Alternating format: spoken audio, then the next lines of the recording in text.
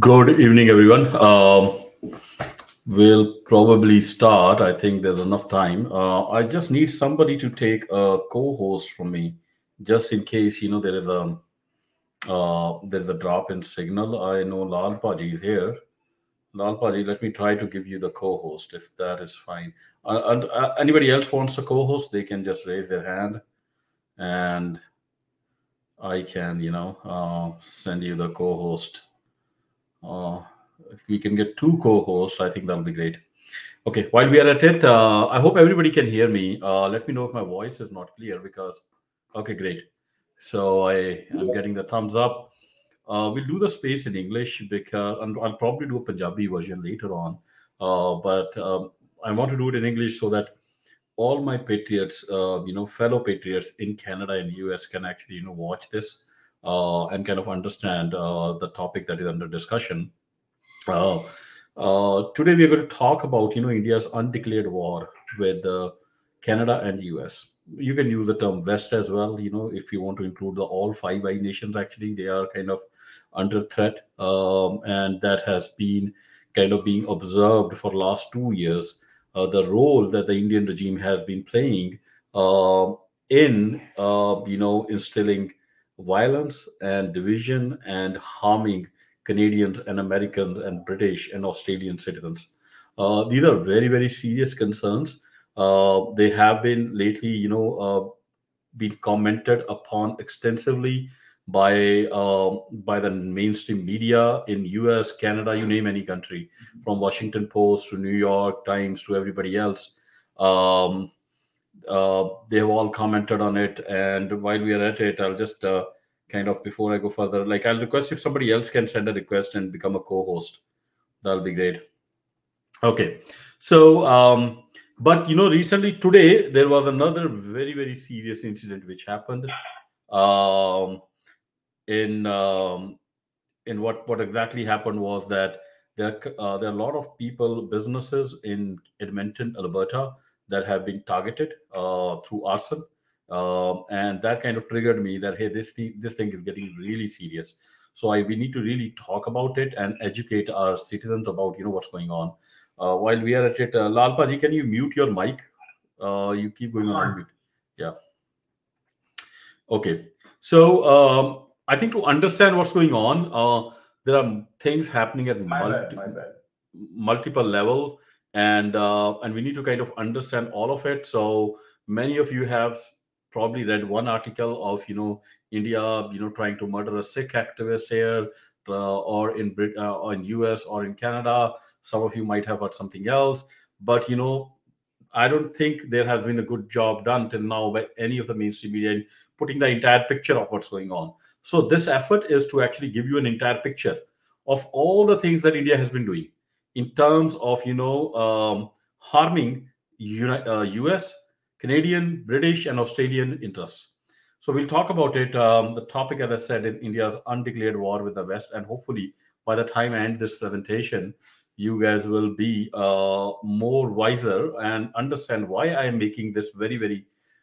It might sound a provocative statement because India was seen as a friend not too long ago, but suddenly the image has changed from a friend to a foe.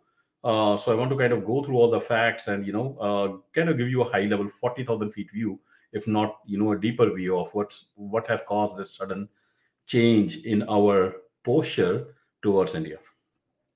So to understand that, we first have to understand some bit of um, history of India's relationship with West, and what has been India's role with US and Canada in various multilateral forums, whether it's WTO, United Nations, etc., etc.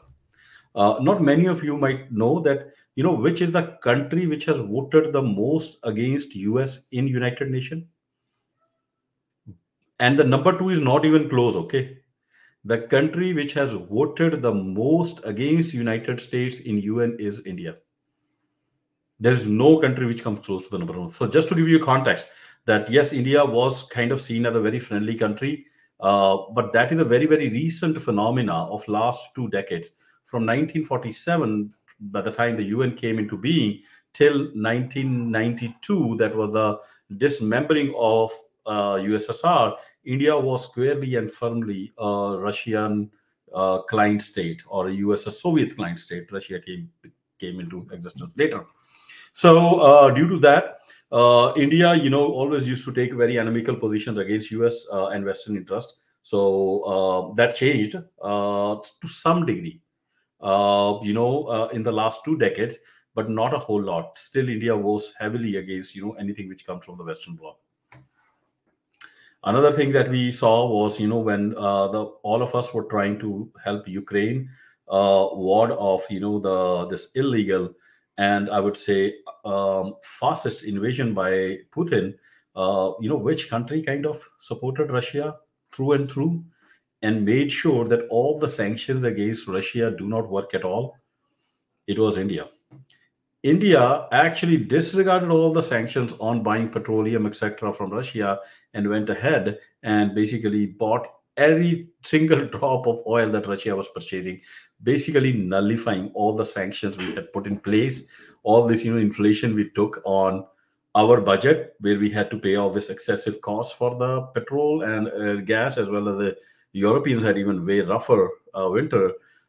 India basically made money out of it because they got cheap oil, and Russia was happy with it because they were getting funding for the war effort. So, a very negative role India played in that war effort, and it's still going on as we talk. India's role in G20 has also been very, very questionable in terms of supporting our agenda in of cornering Russia or other countries and kind of bringing them in line with the the world where things run as per set rules. Especially India's constant propping of a Russian agenda and Chinese agenda in G20 has been a source of problem. Like the latest G20 summit that happened in India, India was the chairman of that summit. They didn't allow Biden and Trudeau to even hold a press conference, and not even a press conference with our like American press corps.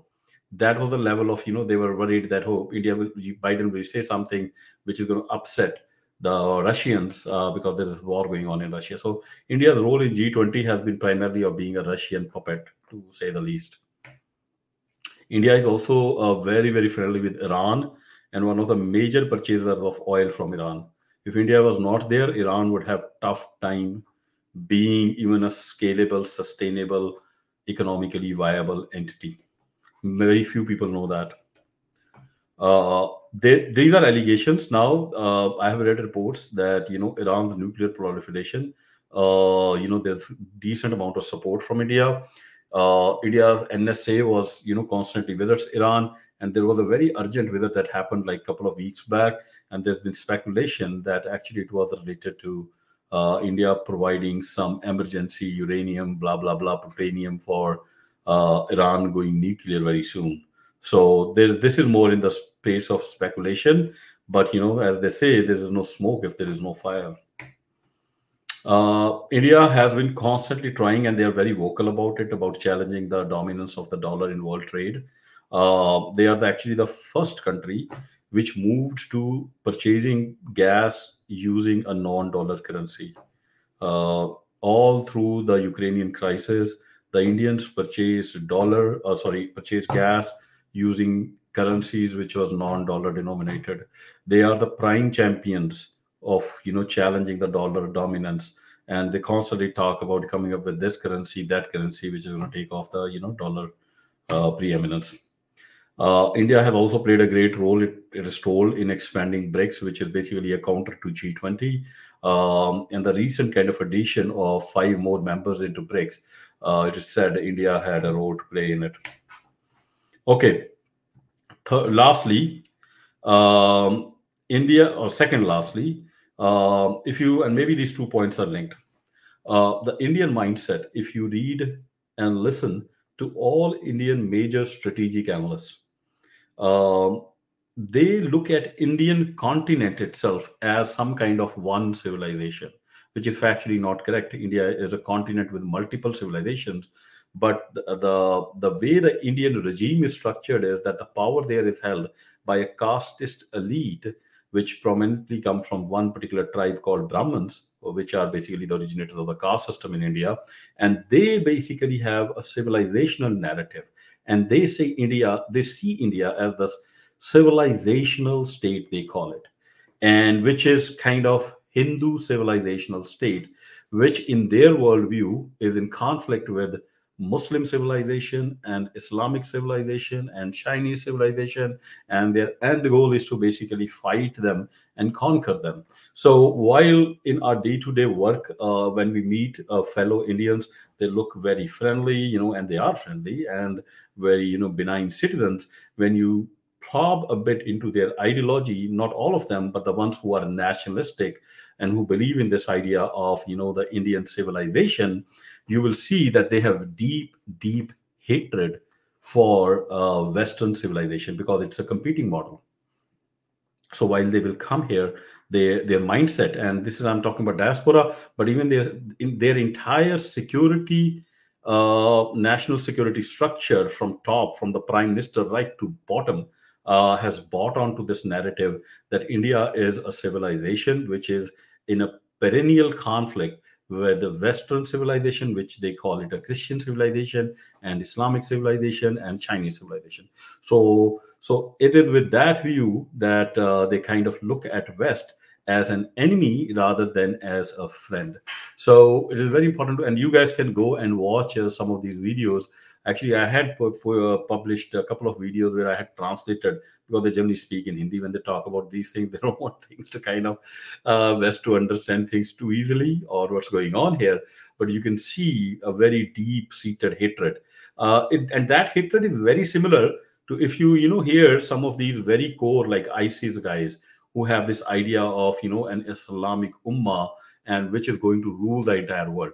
It is basically the same philosophy. The only difference is you can change the word from Islamic to Hindu, but that's it. But their goal first is to take over the entire continent from Kabul till Kanyakumari. They call it Akhand Bharat, but they don't want to stop at there.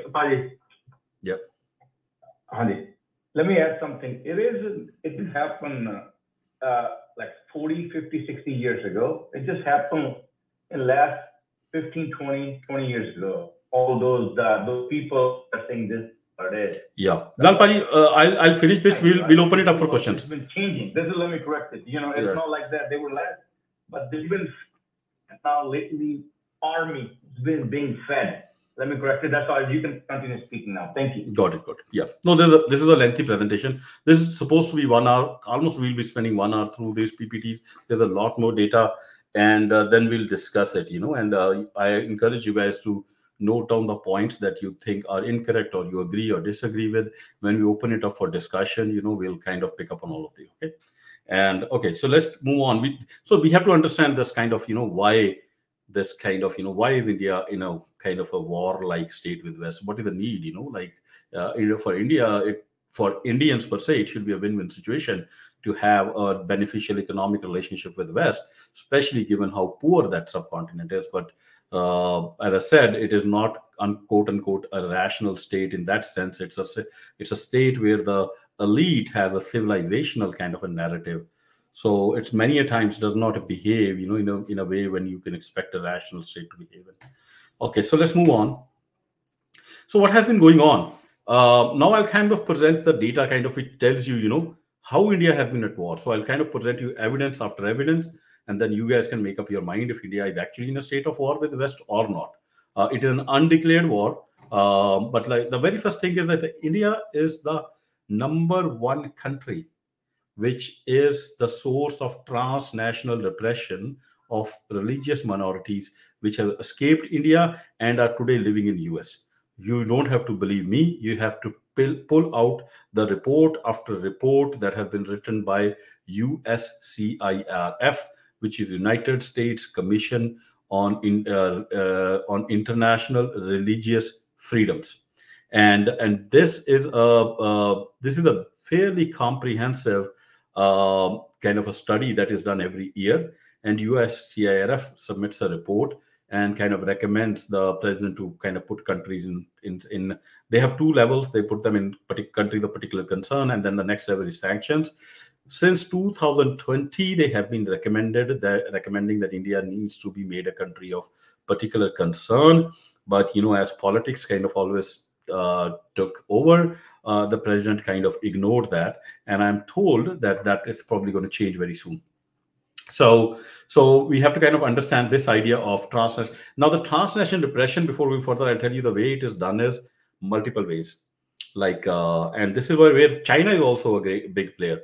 What the country will do is that they will target the diaspora here, like the Indian diaspora, specifically the Sikh diaspora, the religious minority, and they will use things like they will plant their agents within the religious institute, like in the Sikh gurdwaras today are infested with Indian spies who will then, some of them will be gangsters or criminals. They will fund them and then they will use them to threaten anybody who says anything critical of the Indian government.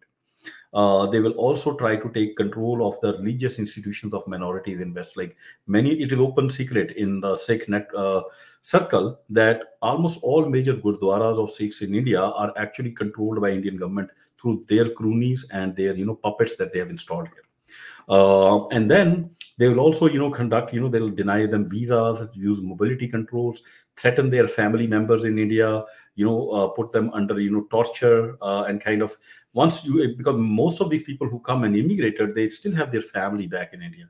So what they will do is they'll pick up somebody's father, kind of, torture him, and then blackmail this person who is now a US citizen to basically act as a double agent of India in US. And then you can use them to do whatever that you want them to do. And this has been ongoing. This is nothing new. This has been kind of something kind of simmering under the surface.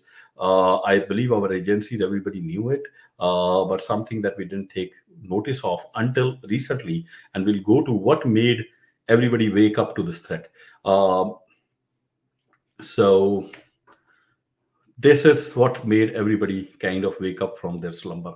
This is what woke up even the public from its slumber, which is the transnational terrorism, or somebody use the word that India has been operating death squads globally across all the Five Eyes nations, which is Canada, which is UK, which is America, which is Australia. And there have been multiple citizens of Canada, US, Britain, who have been killed directly by Indian death squads or operatives of Indian intelligence. The most recent one and the most public one, which came into knowledge, which probably most of you guys know, is that now there is an indictment filed in a court in New York, wherein an Indian intelligence officer has been named, Indian national, which is a criminal drug trafficker who has been named. That their evidence has been presented and they have been indicted. That they have been running this program sitting while the Indian intelligence officer is serving, very very senior Indian intelligence officer who will be running this program sitting in India. And that actually and the indictment is there with all the evidence. You guys can go and look at it, how they were planning, the Indian intelligence was planning to kill almost 2 to 3 Americans every month. So you can talk about 36 assassinations in a year, and it's a damning, indictment where all the evidence is there. They have video evidence, they have evidence of money being exchanged, being paid to this guy, and and basically that, like, you can imagine, like, and almost all of those 36 are expatriate Sikhs. Sikhs are a minority, religious minority in India, which have been constantly kind of demanding a right to self-determination within the Indian subcontinent.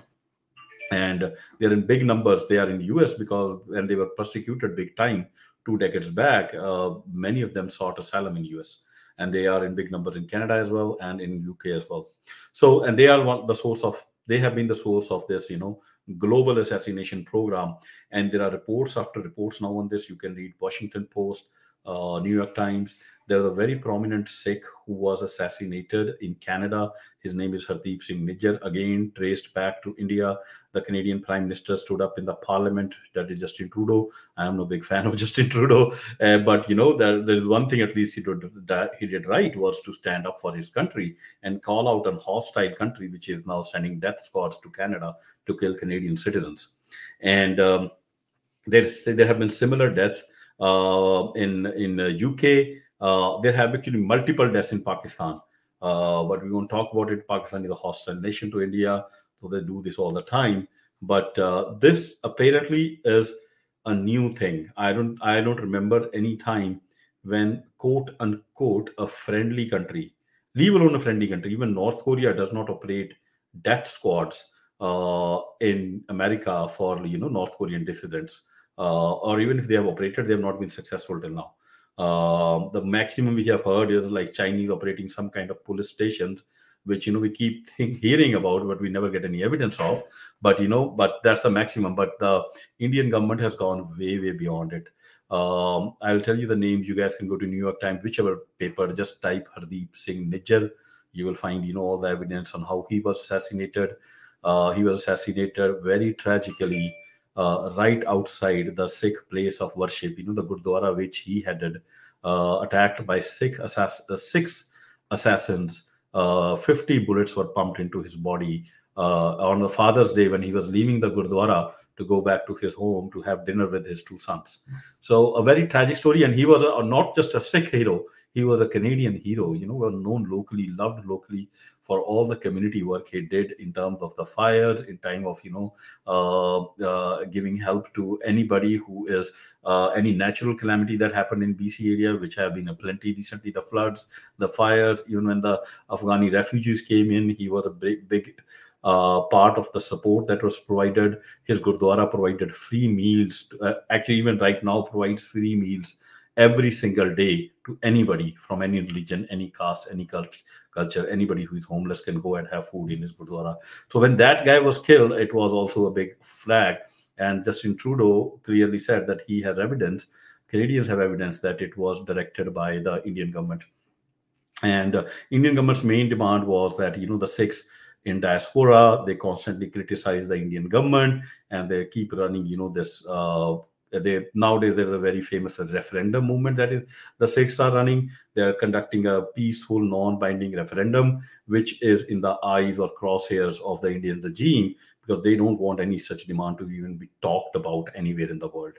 So that I've only taken a couple of assassinations that have happened. You guys can Google it and find out more. There's like enough data available on these global assassination programs of India, especially targeting Americans and Canadians.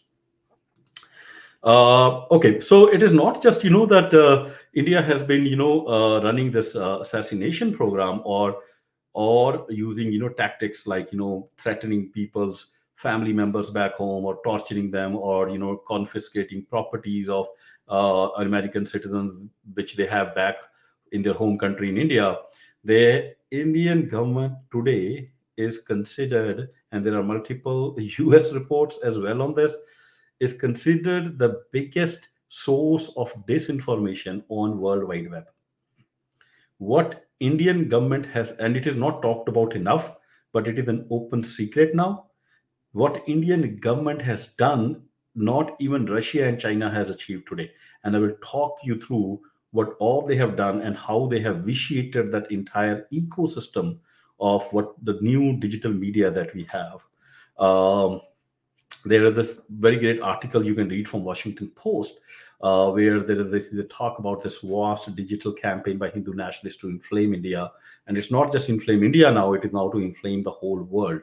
And in this article, I think they talk about there are more than 100,000 people that have been hired by this government just to spread disinformation, act as trolls, amplify disinformation that they want to go out in the world.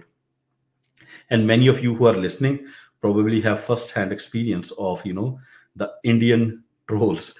There is nobody left today on the worldwide media who doesn't know what an Indian troll means, because one way or the other you will come in their crosshairs. They're everywhere.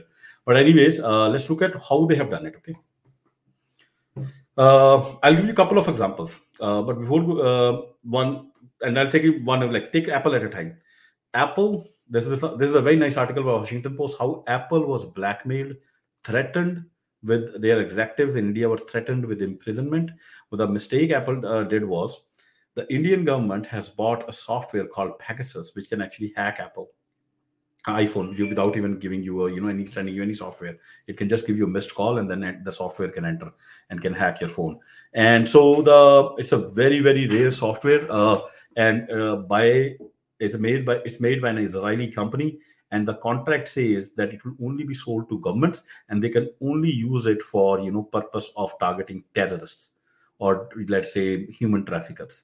There are very stringent conditions on the use of that software by any government, but the Indian government has been caught using that software left, right, and center. They don't have a single terrorist on the list. There have been many investigation reports where they have leaked the people that the Indian government has targeted. So they have targeted, activists, social workers, journalists, politicians, bankers. Okay, and you name them. Anybody from the minority community who is any kind of leader of prominence, his or her phone has been hacked by the Indian government using that software. So if you, and all these reports which came out always had Indian government being the largest abuser of this software.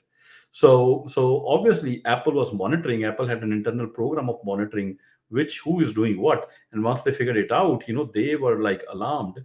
And as a responsible company, and Apple is a responsible company, I have to say, it basically sent out a warning to all those users who were targeted, telling them that, hey, it seems that your phone might have been targeted for hacking. So here are a couple of steps you can take, like put your phone in lockdown mode, etc. And just that plain warning, when it went out, it the Indian government raised a hue and cry. They called the head of the Apple in India and threatened him that he'll be put in prison. And then until and unless he withdraws that warning. And this is, you can read this article. It's a very in-depth article on what they did. Okay. And then like the poor guy, he basically under threat, he eventually ended up saying, okay, I can't withdraw it, and he got stuck between the Apple office in California and the Indian government. And he eventually as ended up setting, and he was forced to send another advisory to all those people who got the first advisory. And that advisory had to say that, oh, our first advisory was probably a mistake and sent out due to some technical error. He was forced to send that. This is what this article kind of exposes. And Indian government didn't stop at it.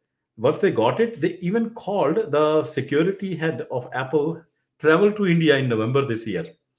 They actually even threatened him with imprisonment, that if he does not, if he, next time this happens, then they'll have to basically pay a price for it.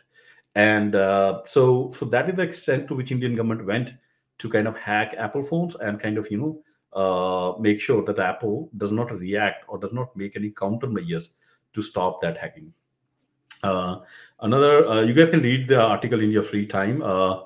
Facebook, there are article after article which are telling how Facebook was pressurized and actually censored all the speech, any speech you could put on Facebook against the Indian government, the Facebook will take it off. Now, it largely went unnoticed because, the speech that was being muffled was of the religious minorities like Sikhs and Muslims and Christians, and it didn't impact our Western worldview in that major degree. So it kept happening, but at the scale of it was huge. And in fact, the Facebook office in India today has people who are actually Indian government employees, and I'll talk about it. That there was actually a whistleblower who came out with all this information, and there was a Senate hearing, and in that Senate hearing there was also another kind of a closed door hearing. But what we know from the public portion, the non-redacted portion of that whistleblower report, I will talk about it after a couple of more slides. It is damning, especially with relation to Twitter. Okay, Netflix and Amazon were also threatened with prison, and they also had to fall in line with the Indian government. In fact, the Amazon Prime Video head of India today, her passport has been confiscated by the Indian government, and the poor girl, is in hiding. Nobody knows where she is. Amazon India is trying to keep her protected, and they have kept her under wraps so she doesn't get captured and tortured to death or kind of disappeared like it generally happens in India if you fall foul to the Indian regime.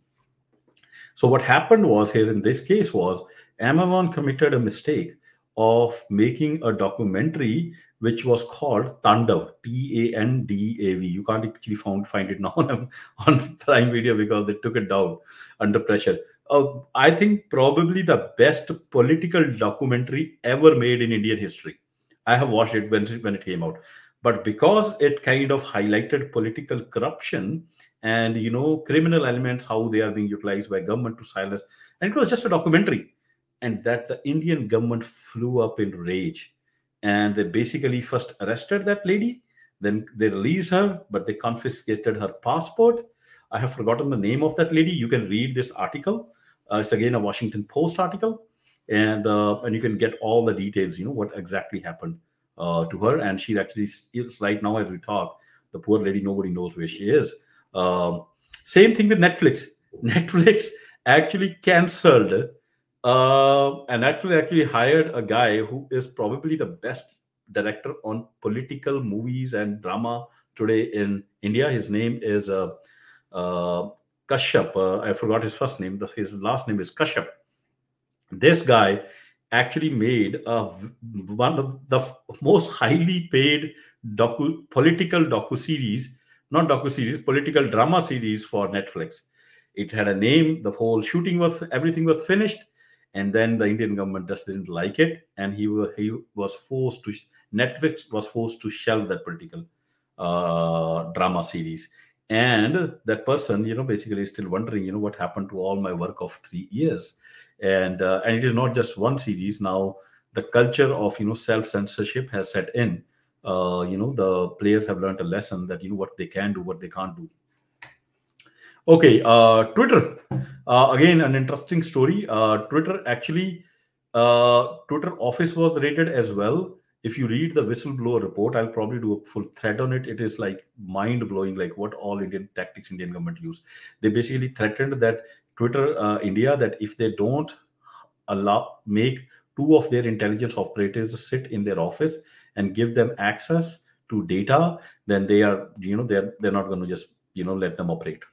So Twitter relented. So the two employees working for Indian Raw are actually embedded in the Twitter India office, and there is actually very damning kind of evidence in that whistleblower. If you read that whole report, it's not just two. Thereafter, multiple other hires were made, which were forced by the Indian government, basically forced Twitter India that you have to hire these employees. So none of your data, if you are on Twitter, take it guaranteed for me, your data is in Indian government's hand. It is not secure. Does not matter whether you're an American citizen, UK citizen, British citizen. Okay, all of us who work in technology companies, we know, how we engineers can access data, and how all this talk about this data is secure and all is fine when you are outside, but when you are you are inside and you are an engineer, who has access to the databases, you get access to everything. It's very difficult to limit access. uh, Okay, while I'm at, I'll just do a quick check with people who are on the video Twitter live stream. I hope my voice is clear there. If anyone does not hear my voice clear, because I'm also live streaming, let me know. I'm not on mute, so if can anybody give a thumbs up if my live stream is working fine, or people on live stream, can you post a comment? Okay, okay. Seems nobody is saying anything, so it's okay.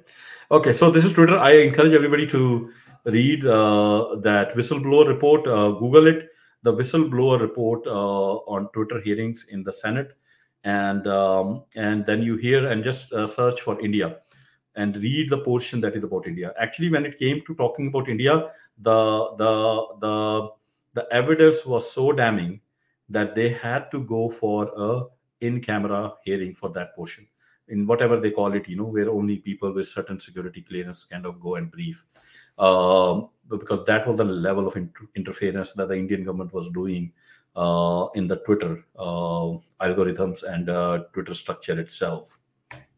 Okay. Uh, let's move on. So I talked about this, and there was another kind of report which came out. I have not shared it here, but I can talk about it. I think it was in Wall Street Journal or New York Times, I forget, wherein they showed that there are these big Twitter handles with millions of followers, who are actually, raw agent. Raw is the CIA equivalent of India, who are actually serving raw officers, who are basically running social media accounts with millions of followers and targeting, the Indian diaspora here, or religious minorities of India, or targeting, somebody else. And sometimes, though, some of them even are acting on behalf of Russia to kind of further that agenda. So that is again a very damning report. They actually figured out the some of these accounts and who were behind them. They named those serving officers. One of the guys' name is actually Lieutenant Colonel Satyath Satpathy something. You guys can find that article. I have not been able to paste it here, but a very very revealing article on how Indian intelligence officers are actually working as social media accounts and social media influencers, with millions of followers. Amazing. Uh, okay, yeah. So, well, before we further, Sarwar Paji has made a comment that he has some reservations about my statement. I don't know which statement, Paji, but you can comment here if it is appropriate. Otherwise, when we open it up for questions and discussion, you're valid to kind of put it up. But if you're going to leave early, feel free to DM me or leave a comment here, and I'll address that. But if you're going to stay back through the end of this, then you're most welcome. I'll give you the speaker, and we'll talk about, in case I present or mispresented something, we'll open it up for a discussion so you guys can, everybody can weigh in.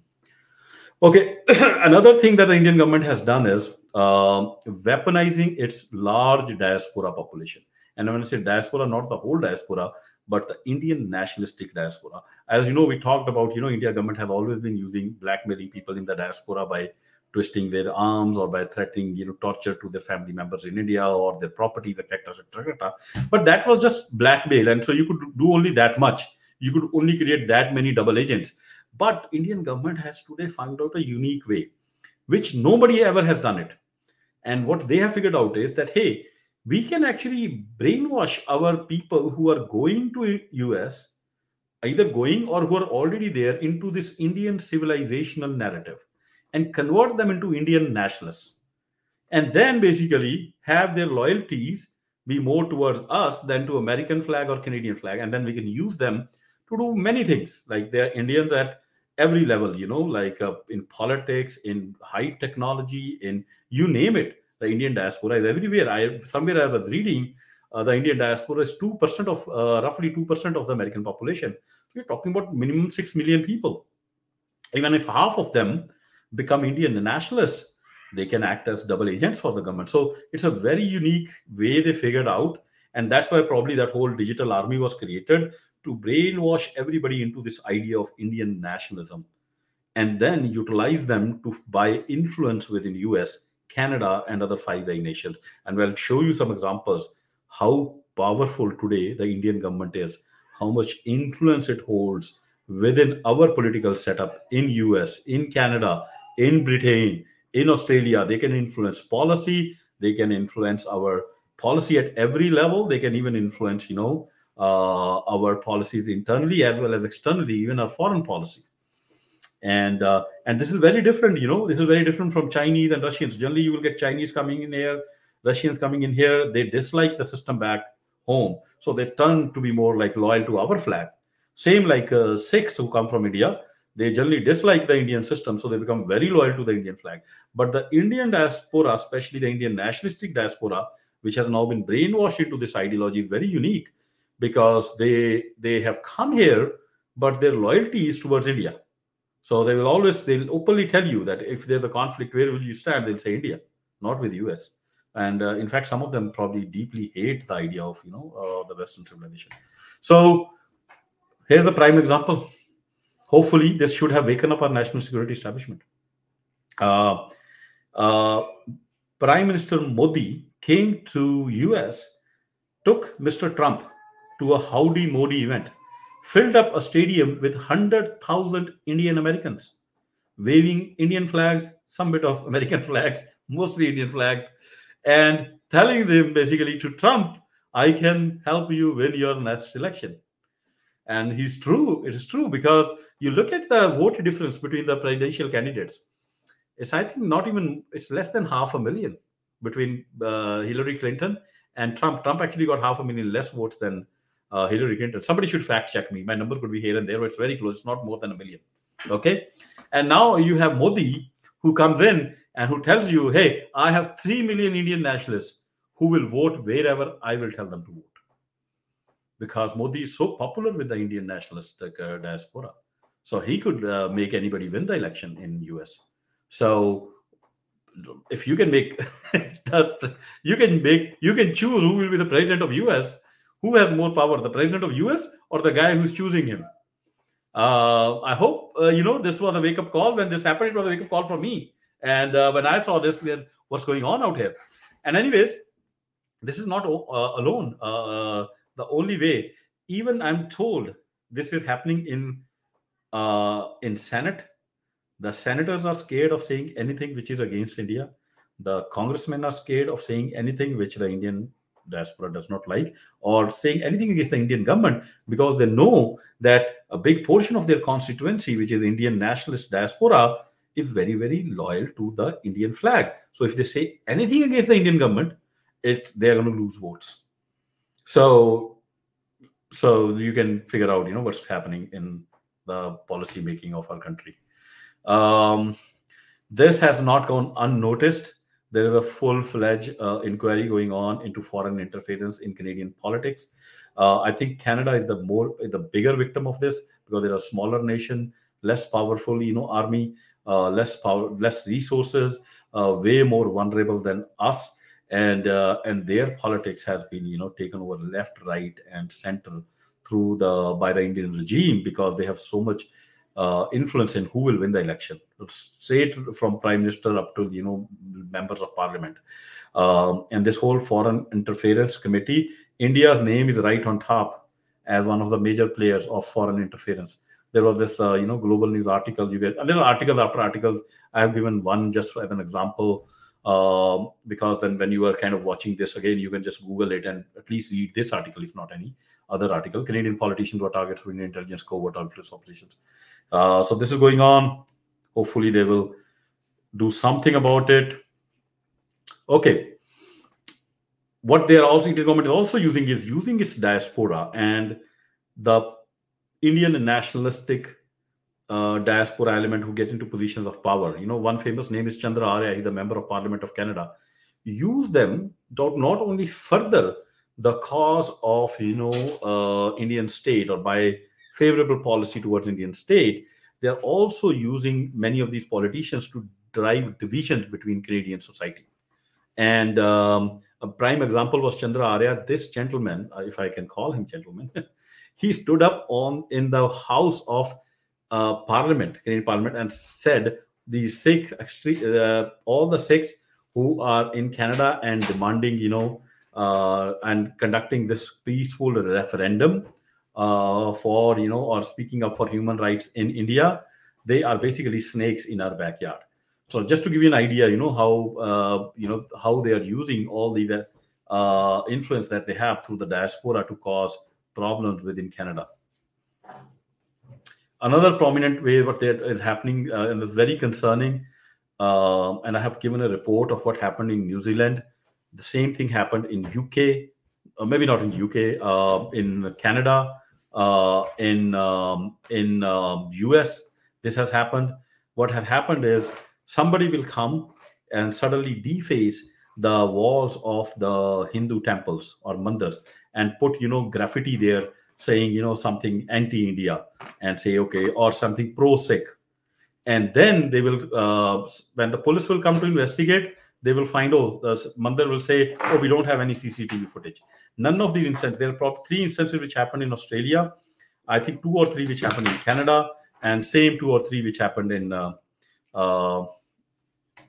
in US. In US recently, it happened in San Francisco, where in a mandir, Hindu mandir's wall and the board was kind of defaced with graffiti, and graffiti, kind of, it will be anti-India and pro-Sikh. So the insinuation being that the Sikhs basically did it. But the curious element is all of these mandirs had CCTVs, and not even a single incident did the mandir shared the CCTV footage. Because the incidents are most older in Australia, the Australian police got suspicious what's going on. So now we have, through the Freedom of Information Act, they finally released the police report, which did the investigation into the incidents in Australia. And basically, they said it was done by some Hindu extremist youth themselves. They came in connivance with the Mandar authorities. The CCTV footage was, or CCTV either turned off or whatever, and then basically they defaced the Mandar themselves so that the blame can be put on Sikhs. So now I'm naming Indian government in it. You'll say maybe this is done by somebody in an isolated fashion. But no, the Indian government gave up their hand, because the moment this happened, this defacement happened in Australia, the Prime Minister of India came to Australia, and he is on record publicly making a statement that Australian government is not safeguarding the Hindu Australians, and is giving fillip to the Sikh Australians, and the Sikh Australians are targeting the Hindu Australians. So he basically saying, I am the Prime Minister of only of Hindu Indians. I am not the Prime Minister of Sikh Indians, who have come to your country. And so he kind of used that incident to put diplomatic pressure on Australia to clamp down on Sikh activism in Australia. So which kind of gave away the fact that there is probably Indian hand behind these instances.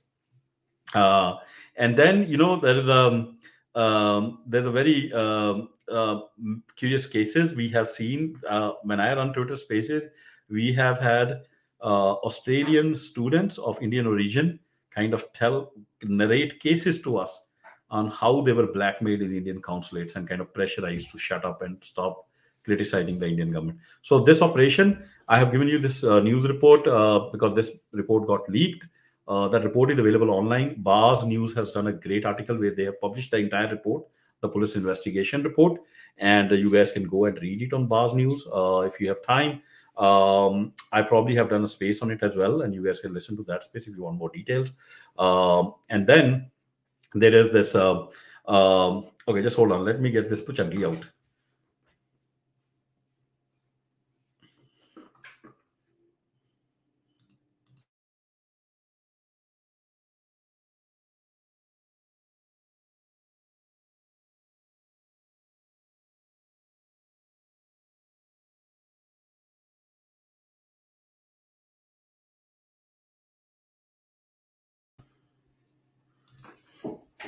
Okay, I'm sorry about that. The young man doesn't want to move out of my room, so he wants to be in camera. I'll let him be.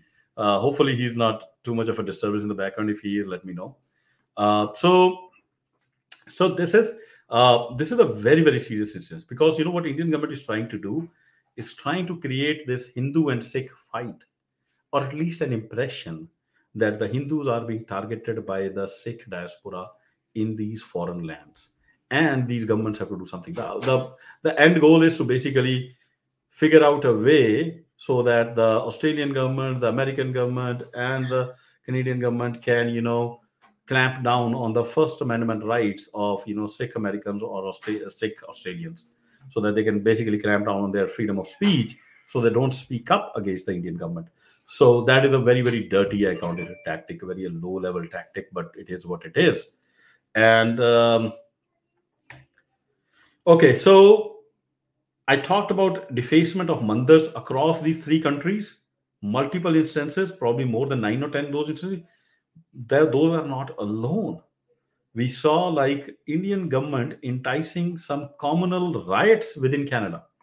And the most famous of that is what happened on Westwood Mall. This is in Toronto, Canada. What happened was every year in Westwood Mall on Diwali is a joint festival between Sikhs and Hindus. And Sikhs and Hindus have a very, very great, social relationship. There's no animosity. These communities, if you go anywhere in world, you will see them living together.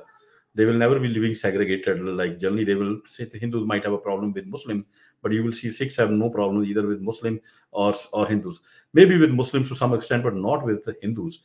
So they have been living, and this festival is celebrated jointly. So every year in this mall, these young kids will get together, Hindus and Sikhs both, and they will burst firecrackers against the law because you can't burst firecrackers there. But it is a festival. Like the police also kind of looks the other way.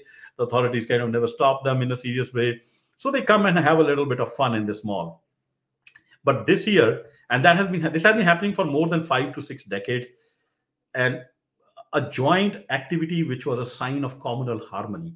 But this year, what happened was that when these guys were cracking, firecrackers or busting firecrackers, suddenly a car arrived with lot of aggressive Hindu youth who then came with their Indian flags and started waving the Indian flags in the face of the Sikh youth there.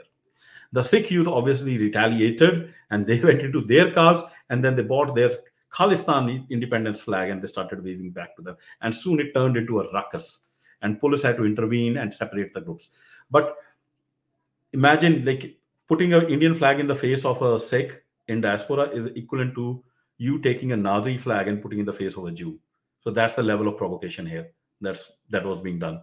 But but this was done first time. No Hindu will ever do it. Until and unless somebody has motivated a group of people, kind of paid them money and sent them there. That is why, at least in the Sikh community, there is consensus that this was not the local youth. These were new youth immigrants which have been pushed by the Indian government, and we'll go to there how Indian government has been pushing a lot of Indian nationalist immigrants through legal and illegal means into Canada and US to cause such trouble. And this is the first time a communal flare-up happened between these two communities ever on Canadian soil. Okay, as I said, why this flare-up is happening? Like if these diaspora communities were living peacefully for so long, what has suddenly changed? What has suddenly changed is in last 4 to 5 years, Indian regime has figured out that there is an easy way to push more national. You can weaponize the Indian diaspora, and they were not happy with the number of people already there. If you can push more Indian nationalistic diaspora, you can use them to do. You can get more votes. You get more influence within Canada and US, and then you also push in some criminal elements who can do a lot of work for you, who can do transnational terrorism, transnational repression, and we'll talk about some of the work that they have done. So, on the Mexican border today, the highest number of ethnic groups who are crossing that border are actually Indians after Mexicans. You imagine where is India and where is the border? And how are they coming? There is a recent flight which was stopped in Romania. They are not coming as, somebody is paying an agent and coming alone. There are plane full of Indians which are taking off from Delhi, going directly and landing in Nicaragua. Every single passenger on that plane is going to get off and then cross the Mexican border. Every single passenger. So you can imagine that who is doing it. This is basically human trafficking at a scale being run by a country, like a big country, so-called democratic country, and its agencies on their own.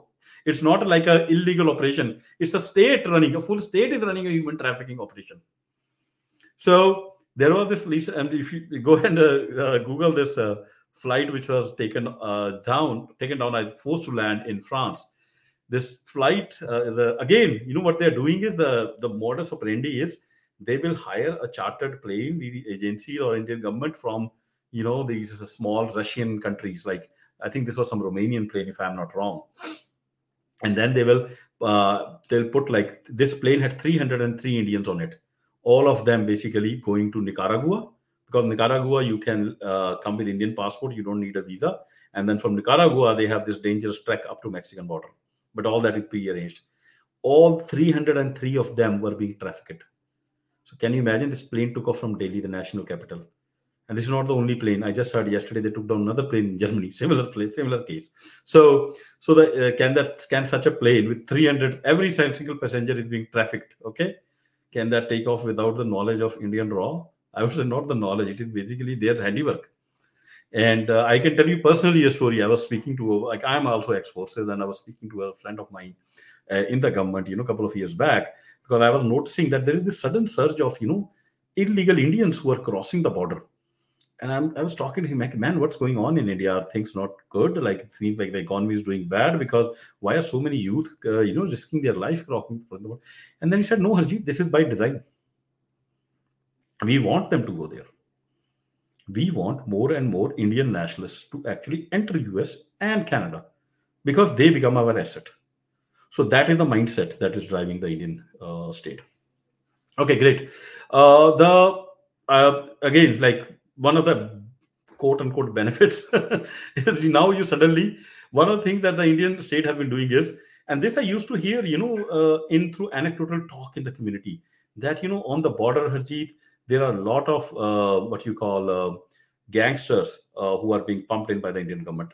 I used to take it, okay, this probably is people are seeing a lot of illegal Indians coming in, so they feel that a lot more gangsters are also come in. I used to take it lightly, but then the warnings were kind of obvious, and we started seeing it happening in Canada. In Canada, Surrey, BC is today infested with quote unquote Hindu nationalist gangs, Indian gangs who are kind of new kids on the block. What they have done is, there was always a gang culture in Surrey, but it was the Surrey gang culture wherein the youth who are born here would kind of grow. Some of them will grow into it. It was a gang culture which was kind of has almost become a part of the social structure there. You won't see them, doing mass scale public shootings, or doing extortion of every second businessman in the street. But these new gangsters now, which have come en masse, probably in these planes, they are now basically, and they basically write a letter. Last, I think 2 weeks back, uh, there was an incident where, and we had people who came in here, and I think there's a TV news reporter which also confirmed, not a TV news reporter, a newspaper reporter, which actually collated, and he claimed more than 1,000 businesses in Surrey, BC received an extortion threat from Indian gangsters. And the letter was published. The letter is basically in broken English. Again, it'll all start with those Hindu salutations, Jai Shri Ram, we are here to extract money and blah, blah, blah. And the police advisory also came out. This is what came out from the Abbotsford police department. And, they basically even started naming that these are gangs based in India. They are targeting affluent members of South Asian community. They speak Hindi and they demand large quantities of money. We are told many people ended up paying money. Generally, they asked $2 million. People who did not pay money. We have shooting instances happening outside their houses. No killing has been reported till now, but multiple shootings have been reported. So this is what is happening in Surrey, this extortion thing. Same thing, and today this is the incident which prompted me to kind of do this space, because this is a very, very worrying incident, which is a very sad incident. What if, and this report came out in Edmonton CTV News, where they reported that there are these Indian gangs who have now come new to this town in Edmonton, Indian Hindu nationalist gang or Indian nationalist gang, whatever you call them. And what they are doing is they ask for money and extortion from people, and they're targeting different type of businesses, but to builders. Most of the builders in Edmonton are Sikh. So if you see in Canada, the Sikhs are big time in building and trucking. So what they'll do is they'll ask for money. If the money is paid, great. If the money is not paid, they'll go and put on fire whatever is their project or house that is being built. So you don't risk any life, but you basically do financial loss to a project which is already underway. So there are arson after arson in Edmonton that is going on right now. And very, very sad. Imagine, a business getting destroyed, a whole family getting destroyed because somebody just came from India and is motivated by the Indian government. And so that this is and what else is there? I've got okay. So I've tried to cover some elements of it. I've not covered the whole elements. There are other aspects, but to me, the Indian government, if you look at it all, the way they have pumped in these gangsters to do incite crime, do drug trafficking, to kind of do human trafficking of people, to buy political influence, do communal rights, to and to create basically influence within US and Canada. Um, how they and then how they have kind of manipulated and taken on the digital media. And the one aspect as to this now I'm reminded. So all this that Indian government did, okay, by blackmailing these companies, the way they did it was they said, if you don't follow what we are telling you to do, we will arrest your employees in India. And uh, and they did it legally, because they will pass some act in the parliament. The Indian constitution is not like US constitution. Okay, there's no bill of rights there. Then that you can, the government, like there, the constitution, the laws, there are laws in India like UAPA, where an investigating officer can arrest anybody based on any suspicion he has that, okay, this guy might be of trouble, and you can be labeled a terrorist for 2 years. You are not to be produced in any court. And then the if he claims that you are a terrorist, okay, if he says you are a terrorist, he doesn't have to prove any evidence. The person who has been blamed that he's a terrorist has to prove to the court that he is not a terrorist. Okay, so the Indian law turns this whole legal thing of that the you are innocent till proven guilty. It says you are guilty till you prove us that you are innocent. Okay, so it's a very unique country. I call it a bigger version of North Korea. North Korea may be also not that bad, but anyways, so that is under those laws, these companies are now forced to do all this kind of stuff and compromise the privacy of the users. But what has happened is, it is other authoritarian countries like Bangladesh, Pakistan, Iran, they see what's going on. So now they are also passing similar acts and similar laws and using the same tactics to basically blackmail these companies. So it has spread like cancer in the authoritarian world. And India is now they claim they are the leader of global South. I say they are the leader of all the authoritarian, regimes in the world today, in coming up with ingenious ways of, curtailing the freedom of people.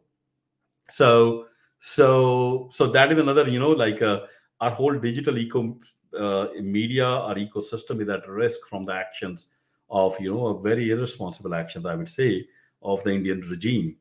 um, and then we know the death squads, the way some of the Americans are being killed on American soil. Canadians have been killed on Canadian soil, just because they are speaking up something that the Indian government does not like. So transnational terrorism, the constant multinational repression, and the overall role that India has played against US. I am convinced that India is actually on a India has an undeclared war going on against US and Canada. And why I say that, the crux of that goes to this last line.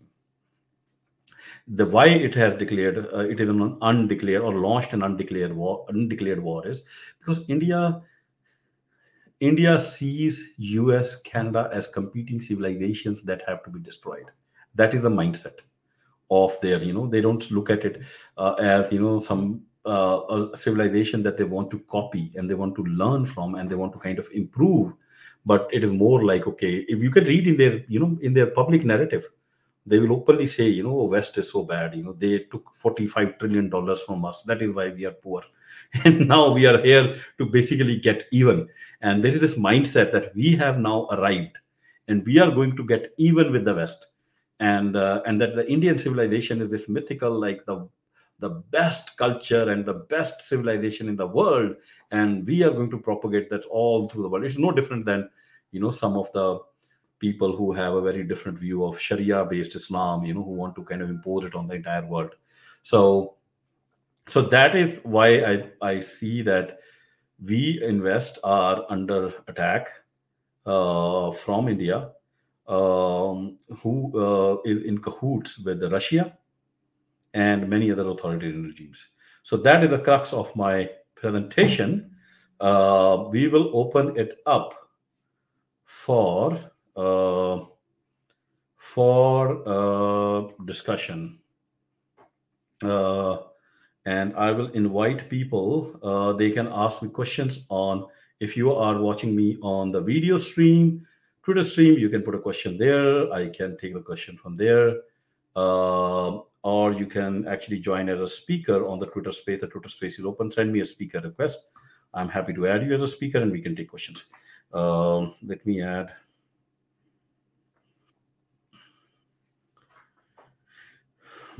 Harman Chinnaji is saying good analysis. Thank you, Harmanji. I tried to put whatever I could find. It was a quick presentation I made in like 15 minutes. I didn't have enough time, but I wanted to. So I request people to ask for the mic, if you have a question, we can have a quick discussion. Especially, if there are people here who are sympathetic to the Indian nationalistic cause. I don't want to present a one-sided vision of this. And you are more than free to come and fact check me, if there is anything which has been presented incorrectly.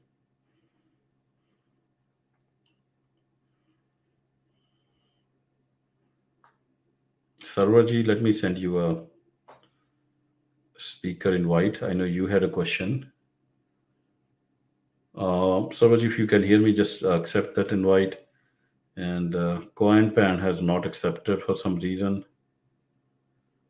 Chattapaji, you can hear me, right? Or is my voice not audible? Yeah, ਮੇਰੇ ਵਿੱਚ ਦੋ ਵਾਰੀ phone ਆ ਗਿਆ ਇਸ ਵਿਚਾਲੇ। ਵੈਸੇ ਤਾਂ ਜਿੰਨੀਆਂ ਗੱਲਾਂ ਤੂੰ ਕਰ ਦਿੱਤੀਆਂ ਮੇਰਾ ਕੋਈ ਬਣਦਾ ਨਹੀਂ ਵੀ ਬਾਹਰ ਉੱਪਰ ਦੀ ਕਰਾਂ, ਪਰ ਮੈਂ ਤੇਰੇ ਧਿਆਨ ਦੇ ਵਿੱਚ ਲਿਆਉਣਾ ਚਾਹੁੰਦਾ ਬਾਰਬਰਾ ਕ੍ਰਿਸਟੋਫਰ ਨਾਂ ਦੀ ਲੇਡੀ ਆ, ਉਹਨੇ 2010 ਚ ਆਰਟੀਕਲ ਲਿਖਿਆ ਸੀ, ਇੰਡੀਆ ਨੂੰ ਕਿਹਾ ਸੀ ਐਲੀਫੈਂਟ ਇਨ ਦਾ ਰੂਮ। ਉਹ ਆਰਟੀਕਲ ਮੈਂ ਤੇਰੇ ਕਿਸੇ ਮੈਸੇਂਜਰ 'ਚ ਕਿਸੇ ਭੇਜ ਦਿੱਤਾ, ਤੂੰ ਪੜ੍ਹ ਲਈ ਉਹ। ਤੇ ਉਹ ਚਲੋ ਉਹਨੇ ਜੋ ਗੱਲਾਂ ਕੀਤੀਆਂ ਤੂੰ ਨਵੇਂ ਸਿਰਿਓਂ ਕੀਤੀਆਂ, ਤੇ ਪਰ ਗੱਲ ਸਾਰੀ ਉੱਥੇ ਜਾਂਦੀ ਹੈ ਵੀ India elephant in the room, ਤੇ ਕਿਸੇ ਪਾਸੇ ਫਿੱਟ ਨਹੀਂ ਬੈਠਣ ਵਾਲਾ। ਸੋ ਮੈਂ ਤਾਂ ਇੰਨੀ ਗੱਲ ਕਰਾਂਗਾ, ਬਾਕੀ ਗੱਲ ਅੱਗੇ ਕਰੋ, ਫਿਰ ਕਰਦੇ ਆਪਾਂ। Great. Yeah, I'll just say it in English. What Chattapaji was saying was that Barbara Crawford, she wrote an article in 2010 itself.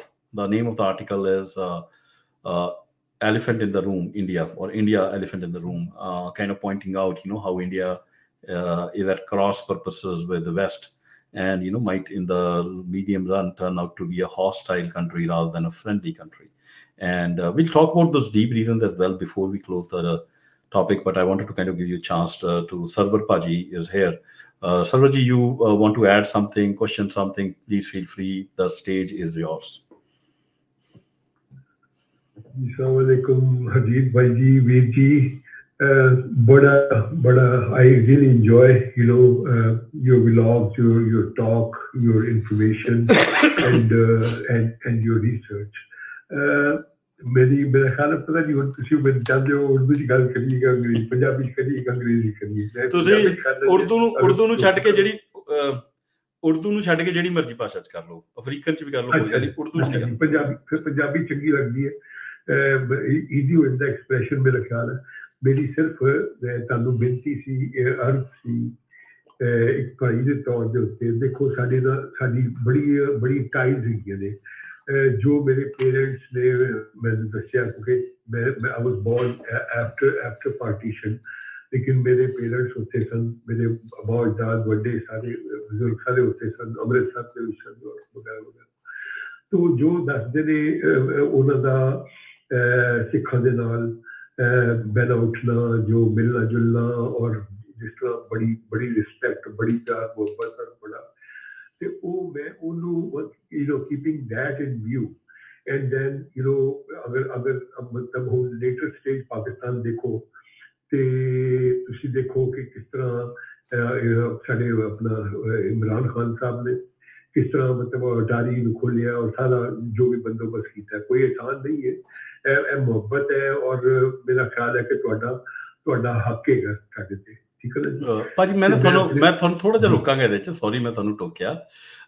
ਮੈਂ ਆਪਾਂ ਇਹ ਗੱਲਾਂ ਕਰਨੀਆਂ ਨੇ, we are not going to let you go off, we can go to the larger issue of the subcontinent. But if you can talk more about this topic, if you want to add anything, or that what this trans this kind of actions that Indian regime is taking within US and Canada today, and especially the ones that I've highlighted, what is your take on it? Or if something I said wrong, or if I missed something, or what is how do you see these actions, and what is kind of your if you I don't know where you are, but if you are in US and Canada, do these actions not worry you? Yes, Harjeet ji, I'm in US. I'm in Texas for past 25 years or so, and I've heard and seen videos about the assassination that took place in Canada, and the G20 summit, and how Justin Trudeau uh, launched his protest and all that. It's we all, as a Muslim, I condemn it. I've seen in news that there was an assassination that took place in Lahore also, and we condemn that too. And then on a side note, whenever anything happens like that in United States, or wherever close to us, with the Sikh community, we are always looking after them, and we are always involved, and we always condemn it, because of course, I mean, terrorism cannot be appreciated at any level for any reason or any cause. So basically, I mean, it's we share the sentiments of our Sikh brethren throughout the world, wherever they are, and we appreciate their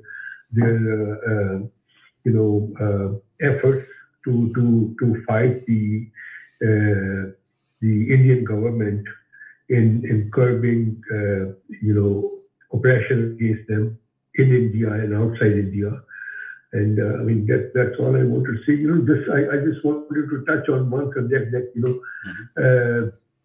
जो सिख के हमारे जो वो थे, आपके गुरु थे जो, so he went to Makkah. I just wanted to bring that into discussion for just a couple of minutes.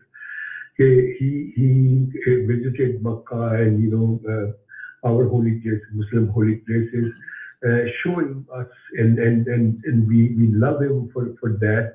That he had a lot of respect for Muslims. So when he brought in the comparison of Hindu government with Muslim, that is where I think it does not make that comparison. I mean, I would not ask you to not say it or not express if you think it is right thing, but to me as a Muslim, not just trying to defend any Muslim for no reason, but I think it was it doesn't sit well with in that situation, especially given the fact that our ties are everlasting, and we have so much respect and love for each other as a community. So I'm just trying to touch the point that we should not touch the chords that are unnecessary. That's all I wanted to say. Good. Yeah. So, no, it was not we can discuss it later on. Yeah, no, absolutely. We'll do a separate space on that detail.